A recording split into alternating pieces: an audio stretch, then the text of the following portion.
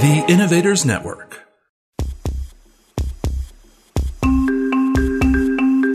Welcome to the Heart of Innovation. 60 minutes that could save life and limb, with new breakthrough ideas and innovation changing the healthcare landscape. Brought to you by patient advocacy group thewaytomyheart.org in partnership with Cardiovascular System Incorporated's patient advocacy campaign, Take a Stand Against Amputation.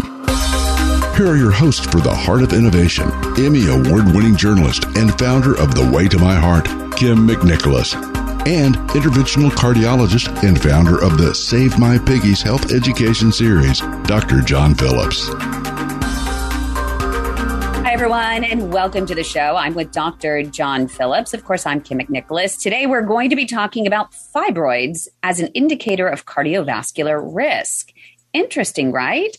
We're also going to be talking about new minimally invasive treatment options for fibroids that may prevent an invasive, life-changing hysterectomy. So get your questions ready. Call in if you're listening live and join the discussion. Write this number down, 1-888-367-5329, 1-888-367-5329.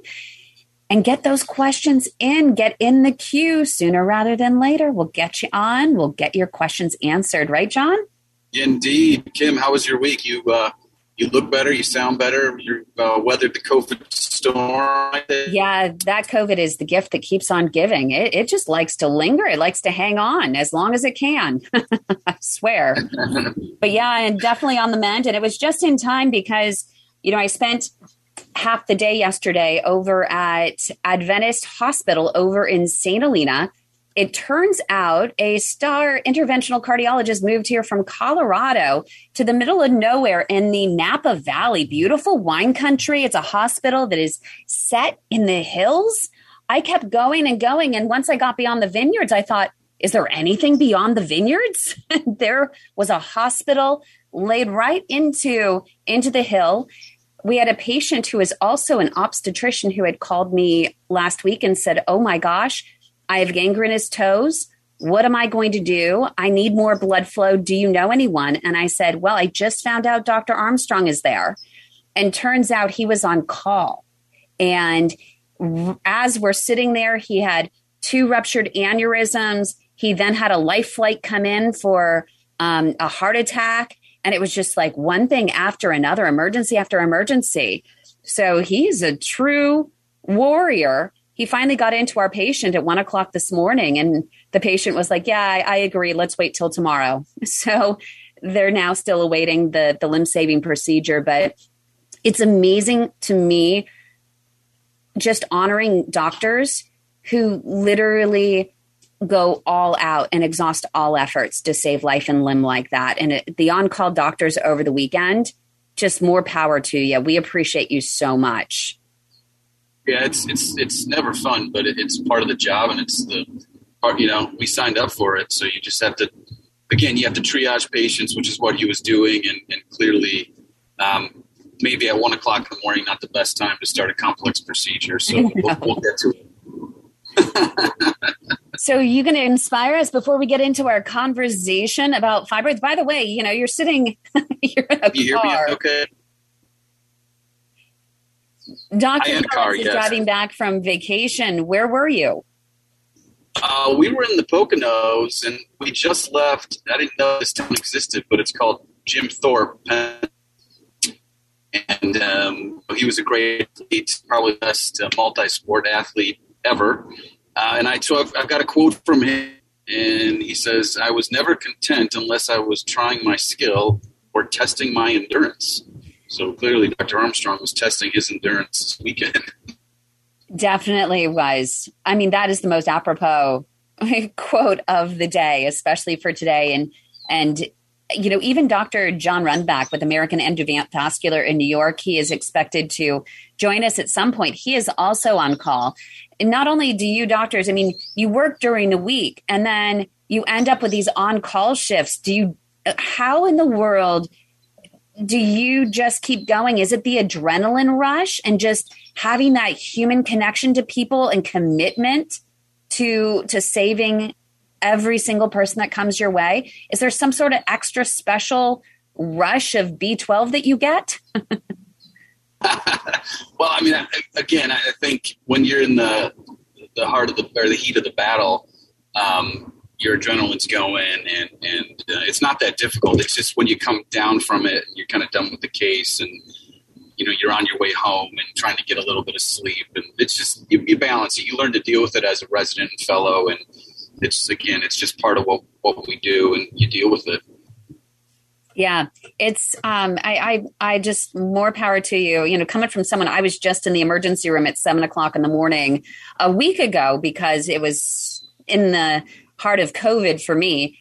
And I ended up with some back spasms. It turns out due to I have asthma. So, of course, the coughing is a little bit more.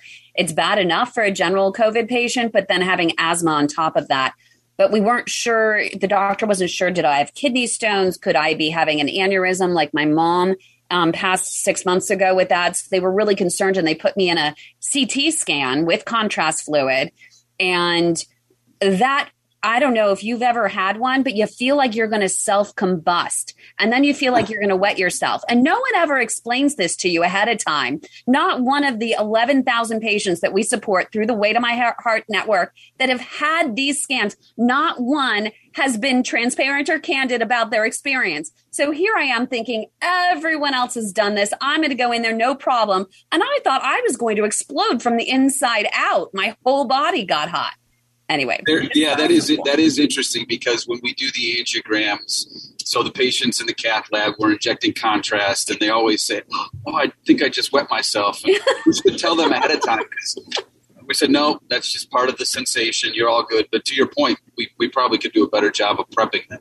I just thought, oh my gosh, how embarrassing. All my other people that we support and are friends with in our network have had this done. And here I am being a weenie. It's crazy. Wow. But anyway, there was nothing else that was wrong with me except they found a fibroid, a 7-centimeter fibroid. And they told me to go back to my gynecologist and actually go talk about it. But how interesting was that? And that's why I thought, you know what? I'm hearing more and more of some of the doctors that are treating vascular issues that are also treating these fibroids in minimally invasive ways. And so that's why I really wanted to do this show and to talk more about it. And we also have our nurse practitioner, Kay Smith, who's here, who has learned since having a hysterectomy in her 20s that now minimally invasive procedures are possible. Kay, do you want to jump in and quickly share your story as we move into break? Of course, certainly. I mean, I was having a baby. I gave birth at 6:00 in the morning. Everything was fine. 3 years later, I hemorrhaged really badly, and they said that the womb could not contract due to a fibroid in the lining of the womb. And 1 hour later, at the age of 24, I had a hysterectomy. Wow. If only we had minimally invasive options available. We're going to talk about those coming up next right here on the break. We have Dr. Mary Costantino from the Northwest joining us live to answer all of your questions about fibroids and these new minimally invasive treatment options. So stay with us.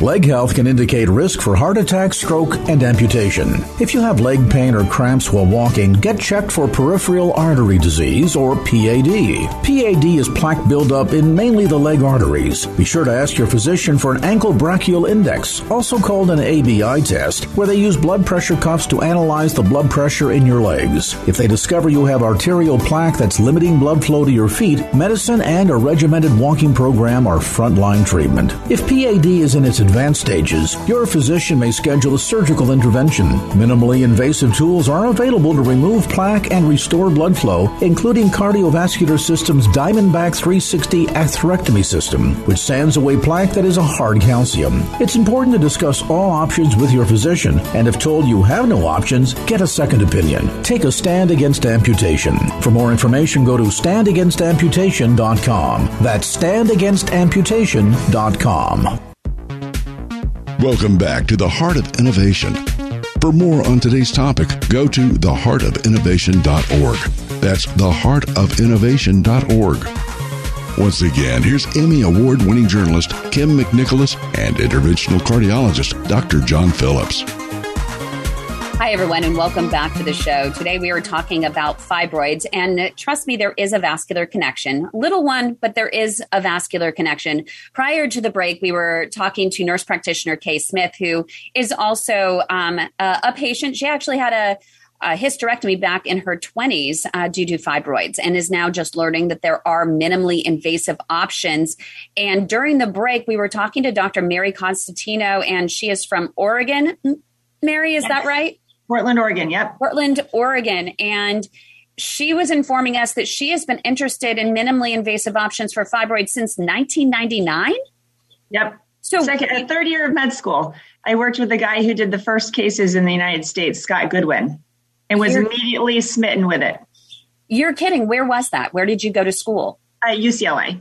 And then I did a fellowship with Jim Spees at Georgetown, who did all of the early, by that, like the first 10 years of research on the procedure. Minimally invasive treatment was first described in 1995.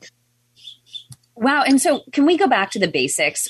Sure. What are fibroids? So the most I know about a fibroid is it's some sort of extra tissue, kind of like a benign tumor that grows inside the uterus. And there's a debate as to why people get them, who gets them, and such.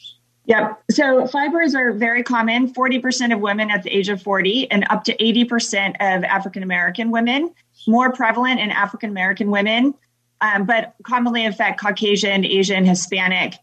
In my mind, our lack of knowledge about fibroids is one of the great healthcare disparities of all time that is finally being brought to light now with, people are finally focusing on fibroids. So Kamala Harris had some initiatives, and you're now seeing the states requiring that minimally invasive treatment be offered to women with fibroids. So for the last forever, if you've had a fibroid and you've had heavy bleeding, your doctor just says, well, yeah, you're not having any more kids, have a hysterectomy. So the generation of, I'm, almost 50, my generation and every generation above us really was just offered hysterectomy. And commonly women didn't really even know they had fibroids. They just knew they had really heavy bleeding and their doctor did a hysterectomy. And what is a hysterectomy? Can you describe what it is and why you need a minimally invasive option, at least to try first? Right. Well, hysterectomy is just surgical removal of the uterus. And if you talk to women who have fibroids and you ask them about their mothers, their aunts, they'll say, oh yeah, every female in my family has had a hysterectomy. So because so many uteri are being taken out, we don't actually know much about them because nobody's cared. Everyone's just said, oh, you have a hysterectomy, your problem solved. So Mary, real quickly, what percentage? So it sounds like the biggest symptom that people have is heavy bleeding. Is that it, or is that no? There's pain. Yeah. So the symptoms. So there's the textbook, and then what we really see. The number one symptom we talk about is heavy bleeding. And when I'm with the patients I treat, have periods that last 7 to 10 days. They usually have 3 to 5 heavy days. And in those heavy days, they are changing a tampon, a super tampon, and a pad every hour. Wow. And that's not normal. That's very abnormal. Typically. They bleed through their clothes. So here are some risk factors. If you're bleeding through your clothes, if you're having to get up at night to change a tampon or a pad, that disrupts your sleep. If you're worried about plane flights, if you're driving your kids to school and you know where all the bathrooms are, if you're scheduling your work meetings, if you're calling out from work because you can't be at work all day. These are women who cannot make it through something like what we're doing now because they're going to bleed through their clothes. So that constant stress for them of, am I going to make it through something for 2 hours? I mean, Dr. Phillips, you and I do cases. Sometimes they last more than 2 hours. These are women who can't stand to do an operation because they are bleeding so heavily. Now, the problem is that when you go to your doctor and your doctor will say, are your periods normal? Those women will say, yes. That's not the right question. The question is, tell me about your periods. How many days do you bleed? How often do you change a pad or tampon? Because these women, the bleeding gradually increases to a point where these women are literally extenuating every month. It puts an enormous amount of stress on their body because they bleed out every month and then they get, 15 days to recover. So their bone marrow and just everything comes back into play. And so often these women are not anemic. I was going to say, so does some of them get to the point where they're anemic and they need blood transfusion? What's crazy about this is their labs are usually always normal. And so if you don't treat these women, you just say, oh, this can't be that big of a deal. You're not anemic. But they are. And I think it's the gradual. I'm not sure I fully understand why, but the anemia does not match the loss of blood. And we know this because if you send patients for iron transfusion before you treat them, they will immediately feel better. And as soon as you embolize them and you stop the bleeding, so not only does the bleeding go away, they feel amazing. They feel like they've gotten their life back. They have energy back. They can do things. They didn't realize how much of like a fog they had been living in with this anemia. But it's not an anemia we can detect by a lab value. So the doctor has to ask the questions. Other symptoms to touch on: pain, pressure, feeling like you have to pee a lot. Your fibroids can grow to be 15, the size of a football, a basketball, with having no heavy bleeding. All you feel is pressure in your abdomen. And women say, oh, I thought I was just gaining weight. Rare symptoms. I've had a patient with 25 centimeter fibroid who wasn't eating, and she didn't realize she lost all of her breast tissue. She had gastric ulcers from the pressure of the fibroid, but because it was such a slow growing mass that grew and grew and grew, it just took up space in her abdomen, and she just felt funny and heavy and kind of tired and awful, never had heavy bleeding. The time to treat is when they're symptomatic. I don't particularly love that, because what we do is we say, okay, you have fibroids. Okay, Kim, you have a 7 centimeter fibroid. Just let it grow until you're really miserable. Yeah, I guess that was my next question. Kim, you have no symptoms, or do you have symptoms?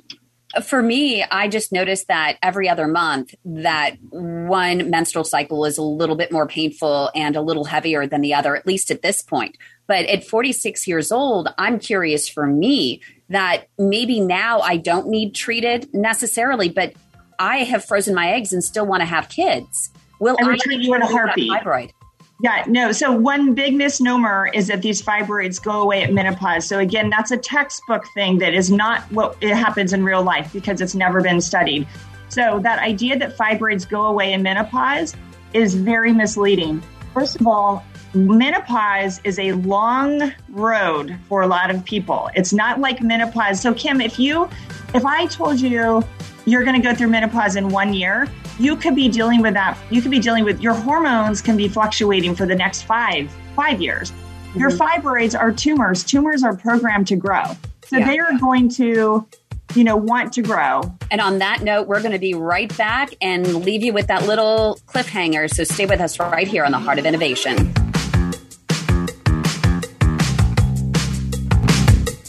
Medical Notepad, brought to you by patient advocacy organizations Take a Stand Against Amputation and The Way to My Heart. If you have been diagnosed with peripheral arterial disease, also known as PAD, which is a buildup of plaque in the arteries of the legs, it is time to see a specialist. But who specializes in PAD? Hi, I'm Dr. Kumar Madasari, a vascular and interventional radiologist at Rush University Medical Center in Chicago, Illinois. So who are the PAD specialists? There are 4 main types of healthcare providers that may treat PAD. There are variations in practices as well as within doctors of each practice. Vascular surgeons who may have the ability to treat PAD can use endovascular techniques, which means minimally invasive approaches, and bypass surgery as well as amputation to treat PAD. Interventional cardiologists treat PAD as well as coronary artery disease using endovascular techniques. Vascular and interventional radiologists such as myself practice every day using endovascular techniques to treat diseases such as PAD as well as cancer, amongst others. Vascular medicine physicians may treat PAD as well, however, without surgery or endovascular techniques, rather using medical therapy such as walking programs and other modalities. It is not uncommon for a patient to see a vascular medicine physician along with a vascular surgeon, interventional cardiologist, and interventional radiologist for long-term management of their PAD. What is important is that when you ask your primary care physician for a referral to a vascular specialist treating PAD, you do your homework. All may have on their title that they treat PAD. However, the practice patterns may be very different and the treatments may not be the same. It is important to learn the advanced tools and techniques available for treating PAD and ensuring that the doctor you choose can exhaust all of them prior to amputation. I'm Dr. Kumar Madasari, vascular interventional radiologist at Rush University Medical Center. Medical Notepad is a series for educational and informational purposes only. Advice offered is not a substitute for medical advice from your own supervising physician. Do not act on any information provided in this series without the explicit consent from your own healthcare team. For more information on peripheral artery disease, go to standagainsamputation.com, and for peripheral artery disease support, go to thewaytomyheart.org. Welcome back to the Heart of Innovation. For more on today's topic, go to theheartofinnovation.org. That's theheartofinnovation.org. Once again, here's Emmy Award-winning journalist Kim McNicholas and interventional cardiologist Dr. John Phillips. Welcome back. We're talking about fibroids and how they just, if you leave them alone, they may just keep on growing. We have Dr. Mary Constantino from Portland, Oregon, who has been treating these for more than 20 years. We have nurse practitioner Kay, of course, here. She had a hysterectomy when she was in her 20s, and she's shared her story. And Dr. John Phillips, of course, he is joining us as well. And we want to get into, Mary, some of the treatment options. You were talking about minimally invasive treatment options. What are those that are now available? Well, uterine artery embolization is the treatment I do. I do a catheter-based procedure where I kill off the blood supply to the fibroids. It's 95% effective for heavy bleeding. I do it through a little incision in the wrist. So I just go in, there's no cutting, just put a little catheter, it's like a long IV. From the wrist, it takes me about 10 seconds to get down into the uterus. And the whole procedure takes about 35, 40 minutes. It can also be done from the groin access, from a groin artery. But the minimally invasive nature of it means there's no cutting, there's no general anesthesia. It's a quick recovery time, 1 week recovery time versus hysterectomy, which would be about a 6-week recovery time. I think the most important thing for women is that they know that they have options and they are well educated. In this day and age, when we are telling women that they have to have a hysterectomy for their fibroid, that is not proper informed consent. Because unless they've heard about all of their treatment options, which include myomectomy, which is surgical removal of fibroid, uterine artery embolization, hysterectomy, hormonal control, or doing nothing, those are your options. There are lots of options. And so what's really important for women to take away from this segment is that if you don't want to have a hysterectomy, you don't need to. Now, the Mary, person you go ahead. So can I ask you a question? Walk us through the process for when you first meet a patient. What kind of testing have they had? Who have they seen before you? Lab work, things of that nature, and then ultimately to the decision to do something or do nothing. Well, yeah, good point. So the patients for me will come from all over. I get patients from all over the country and kind of finding me in various ways. But many people who have symptoms will go to their gynecologist, and their gynecologist will recommend hysterectomy, and it ends at that. And the women who are really pushing to know their options and to say, hey, I don't want hysterectomy. This isn't for me. This doesn't feel right. We'll start to get online and research. Women these days are a powerful bunch. We are not taking things we're not in the 40s anymore. We're not just doing what our doctors tell us, which I think is great. They're very informed. So we do a clinic visit, and I'm going to make sure you're clinically appropriate to be treated. I also do a lot of education around fibroids in my clinic visit. Usually people have not had that much education. So all the questions, how do these grow and what happens to them? And are these symptoms? And most of the time women are saying that, I think that's a symptom of my fibroids. I have to pee all the time. I had no idea that's related. So people have they don't have a way to connect their fibroid to what they're feeling. So I'll help them with that. Then I always require an MRI before embolization. Often we're looking for other things like adenomyosis, which can be confused with fibroids. Adenomyosis is another condition in the uterus that causes a lot of cramping and heavy bleeding. We can still do embolization for adenomyosis.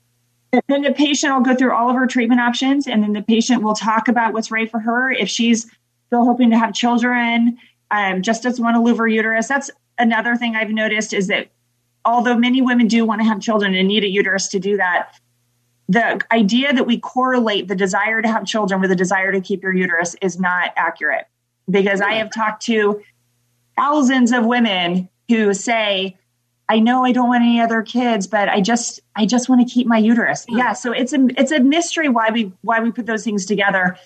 And women used to be a little bit apologetic about it, but now they're just being a lot more, a lot more honest about how they're feeling.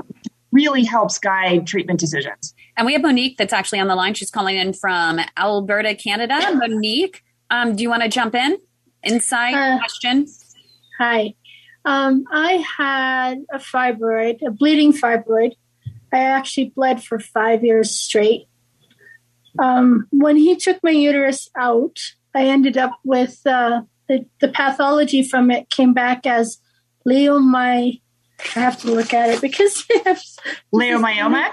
Leiomyomatosis. Leiomyomatosis. It came up with bizarre nuclei. So then it was checked by immunohistochemistry for fumarate hydrase, and that came back as a retained expression, but a normal expression. So I don't know what that's supposed to mean. But the question I had is just like how I went 5 years, and mostly because COVID kept screwing up my surgery. So I lost my surgery 4 times before it actually happened. I'm just curious on, how long should you be worrying? Like, he tried everything to stop my bleeding. He did an ablation, found out I had bicornuate uterus. So then I had to have MRIs and, So much. It's probably not a new story for you, huh, Dr. Costantino? Not at all. I would have embolized you after that first year. Your bleeding would have stopped and it all would have been over with. So I had one period that lasted 6 months, and I had one period that lasted 8 months, and heavy periods, not. Yeah, I would never have let you kept bleeding. I would have embolized you. Uterine artery embolization has other roles. So it's wonderful to treat uterine fibroids. It also can be used in postpartum hemorrhage. So any time you have a uterus bleeding, you can do an embolization.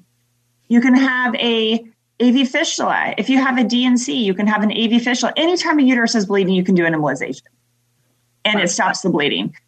This is what embolization does. It's like if you have a trauma and you've got a knife wound, you do an embolization. The word embolization means stops bleeding. Mm-hmm. I was very happy to get rid of my uterus, so just saying. At that point, I think that you would probably be happy. I mean, if you don't have any other option. But it still didn't, even I got the uterus out, and then 3 weeks later had a vaginal vault dianesis. So I couldn't win with that one. But yeah. Well, thank you for sharing, Monique. And Dr. Mary Constantino will be right back with her talking more about who treats these fibroids with the minimally invasive options. That's coming up next right here on the Heart of Innovation. So stay with us.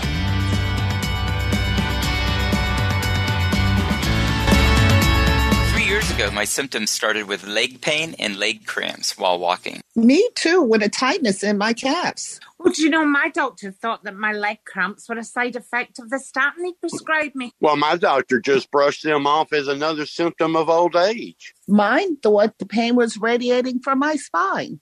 My doctor blamed my neuropathy on diabetes until I got a wound on my foot that just wouldn't heal. Yeah, it turns out we all have peripheral artery disease, also known as PAD. It's plaque buildup mainly in the leg arteries causing poor circulation. For me, the diagnosis came too late and I lost my leg, but that does not have to happen to you.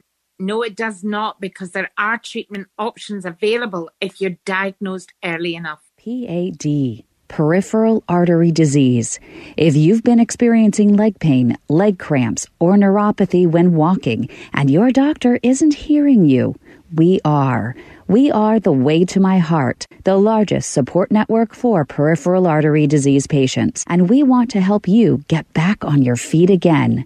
Visit our website at thewaytomyheart.org or call our Leg Saver hotline, 415-320-7138. Your life and limb could depend on it. Welcome back to the Heart of Innovation. For more on today's topic, go to theheartofinnovation.org.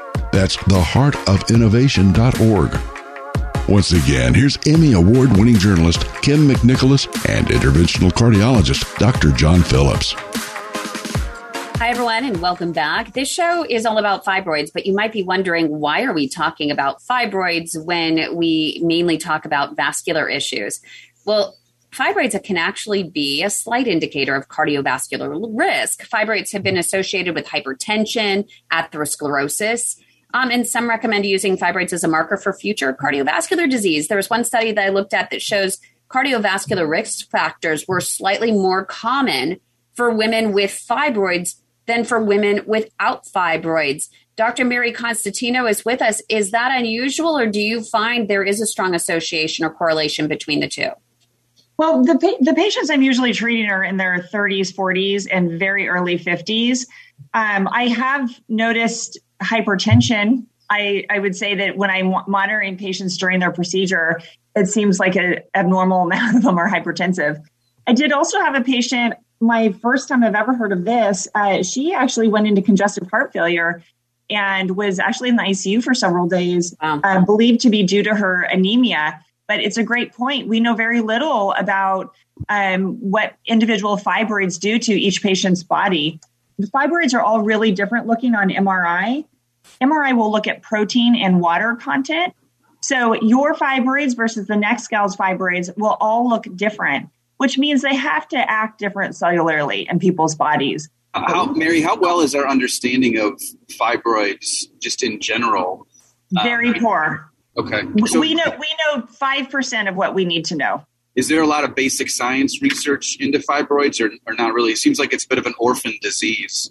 It's an orphan disease, and that is why this is, again, like a huge healthcare disparity because it is the number one tumor in women. It's the number one indication for hysterectomy, and we know very little about it. Even minimally invasive uterine artery embolization, which was started in 1995, to this day, we are in 2022. So what is that, almost 30 years?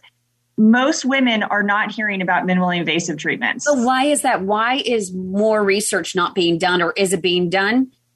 Because you're talking about this wide time span that nothing's been done. We're still not mainstream with it. Yeah, I think you have to have, we've spent the last 25 years in the world of, you have a fibroid, you go to your doctor and they say, you go to your gynecologist and they say you need a hysterectomy. It's not until, interventional radiology, we started to do minimally invasive treatments. And this really has forced people to say, you don't need to have a hysterectomy. Okay, if you don't need to have a hysterectomy, now what do we need to know about fibroids? Because here, and I know this is a sticky question, but you got to ask. I mean, is it an issue of of cost effectiveness and reimbursement that would make a hysterectomy higher in reimbursement? They both seem like one-time procedures, and one might reimburse better than the other one. Yes, this is you're asking the hard questions, and I'm going to give you a direct answer. When I got into this in 1999, part of it was this was a less expensive procedure than hysterectomy. It got women back to work within a week versus 6 weeks. So if you're a working woman and you have to take 6 weeks off, there's no guarantee you're going to have a job when you go back. No. Nor could you necessarily afford to take 6 weeks off. So you don't get treated. So you have the financial aspect of the hysterectomy being more expensive. You have the public health aspect of getting women back to work, back to doing the things they need to be doing. And the person who controlled, this is going to sound terrible, but the person who kind of controlled that patient and that uterus was the gynecologist.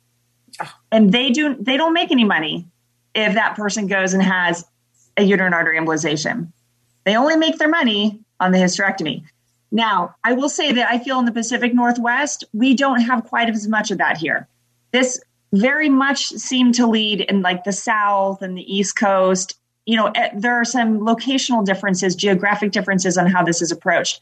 In 2009, the Gynecology Society said, you have to be offering UAE. There's so much data behind UAE, you have to offer it to your patient. It's still not offered. Where does a patient go? Are there support groups out there that they can go online and find?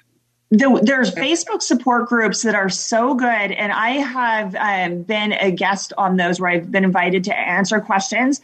I am so impressed with what the patients know. These women are smart. They are making good decisions. They are listening to what they are gathering information. Sometimes support groups it doesn't correlate with the medical. Mm-hmm. It's just like, I don't know if that's really right. I'm telling you, these fibroid support groups for patients, patient-led, are very, very, very good.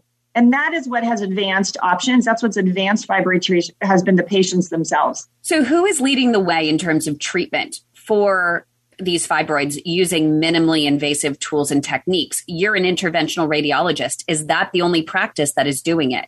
Yes. And there are people now starting to get into it who are not interventional radiologists. I have a strong bias against that only because I think that embolization is different than endovascular vascular treatment. So this is killing organs. And so interventional radiology, we do tumor embolization in the liver. We do tumor embolization all over the body. So embolization is a whole segment. I mean, I did a fellowship. I did over 200 cases my fellowship year.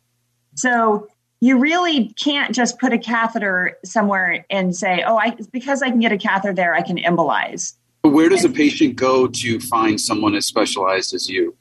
Interventional radiology website. So our Society of Interventional Radiology, or you can also just Google search UAE or uterine artery embolization or minimally invasive fibroid treatment, and lots will come up on the internet, or go to my website. I do also and what is your website before I give the other? AdvancedVascularCenters.com.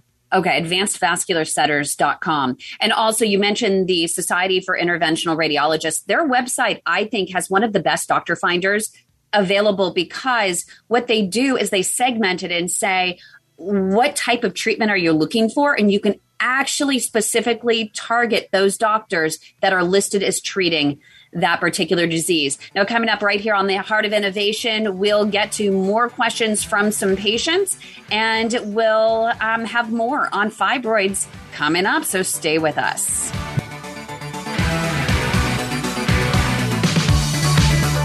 Well, hey everyone, my name is Dr. David Alper, and I'm here once again with the weightofmyheart.org's footnotes. And today we're going to talk about dry, cracking skin on the bottoms of the feet. Why are we talking about dry, cracking skin? Well, first of all, it hurts. But the real problem is that very often the treatments that people give at home are worse than the problem itself. So it's important to know, as with most things, of the proper things to do and to not do. The reason that the skin cracks so much is that when circulation is poor from PAD or diabetes, the moisture does not get to the skin on the inside. And that means you need to moisturize it on the outside. But first you need to prepare the skin. What you don't want to prepare the skin with is something like this, these little hand scrapers. Because it's basically like this. It's a cheese grater. And all this is sharp pieces of metal that are scraping skin. If you have poor feeling, if you have diabetic neuropathy, you're not going to know if you go too deep. And even if you do have good feeling, it's very easy to tear your skin. You're much better off with a pumice stone or some type of a buffer that's not going to go too deep. The best time to do it is after the shower. You can do it in the shower, but please make sure you have something to sit on. Standing on one leg in the shower, trying to rub your feet, is a real recipe for disaster. Once you've gotten the dead skin off, it's time to moisturize. And there's a wide range of materials to use. The key ingredient is lanolin. Lanolin is the best thing that we find to try to bring moisture to your skin. If you have very, very thick, cracking, dry skin, the treatment to do is before you go to bed at night, you take some good cream and you put it onto your heel and put a good amount. You then take a plastic bag, like a vegetable bag from the supermarket, you put it over your foot, and then you take a sock and you put the sock over the plastic bag. And then you go to sleep. Why do you do it this way? This is called putting it under occlusion. It is going to make the foot warm, which opens up the sweat pores, which gets the cream in. You want to make sure you put a sock on, because you don't want to try and walk on a plastic bag at 2 a.m. to the bathroom. Another recipe for disaster. You do this every day for 2 weeks. You will find your skin as soft as a baby's bottom. You can get rid of the socks. You can get rid of the bags. Just moisturize on a daily basis, and your skin should not crack, and you should be quite comfortable. For further information, please go on the websites of apma.org or American Diabetes Association, ADA.org, and of course, theweightofmyheart.org. This is Dr. David Alper. We'll see you again with another footnote soon. Leg health can indicate risk for heart attack, stroke, and amputation. If you have leg pain or cramps while walking, get checked for peripheral artery disease, or PAD. PAD is plaque buildup in mainly the leg arteries. Be sure to ask your physician for an ankle brachial index, also called an ABI test, where they use blood pressure cuffs to analyze the blood pressure in your legs. If they discover you have arterial plaque that's limiting blood flow to your feet, medicine and a regimented walking program are frontline treatment. If PAD is in its advanced stages, your physician may schedule a surgical intervention. Minimally invasive tools are available to remove plaque and restore blood flow, including Cardiovascular System's Diamondback 360 atherectomy system, which sands away plaque that is a hard calcium. It's important to discuss all options with your physician, and if told you have no options, get a second opinion. Take a stand against amputation. For more information, go to standagainsamputation.com. That's standagainsamputation.com. Welcome back to the Heart of Innovation. For more on today's topic, go to theheartofinnovation.org. That's theheartofinnovation.org. Once again, here's Emmy Award-winning journalist Kim McNicholas and interventional cardiologist Dr. John Phillips. Show. Short segment here. I want to get right to, we have another patient question for Dr. Mary Costantino. We were talking about fibroids. Nurse practitioner Kay, who's the question from and what is the question? Yes, certainly. It's from Carmi, and she's asking, are poor women on government insurance able to have this type of treatment, and are the doctors available to them? Yes. In fact, I've got our organ health plan to cover UAE when I back in about 2011 or 12, and all government insurances in the United States should cover UAE. Thank you so much. And I think we have Douglas that's on the line. Douglas, it's interesting we have a man asking a question. Douglas, you have a question about fibroids? Yeah, great show. It's important to talk about the ladies and their issues. I love listening. But what about solutions do you have for men who have lost, like, sexual function due to arteriosclerosis in the arteries, including my PAD? I wrote an article in WebMD talking about the reality of sexual dysfunction and it playing a major role in my depression and having relationships. But I also heard some interventional cardiologists and radiologists know how to check for artery blockage to the male parts. Is that true? And who does it and when? That's a great question. that's definitely a real healthcare issue for males. Not necessarily embolizing the problems within the peripheral arterial disease for sexual dysfunction, but what about prostate health for men? Well, yeah, the prostate artery embolization it's here to stay. It is exactly like uterine artery embolization. It can be done in a minimally invasive way through the wrist, and it avoids the consequence of sexual dysfunction following a TURP. A TURP is the traditional surgical procedure that's offered. So for all the men with large prostates who have to pee and, can't sleep overnight, they should look into prostate artery embolization.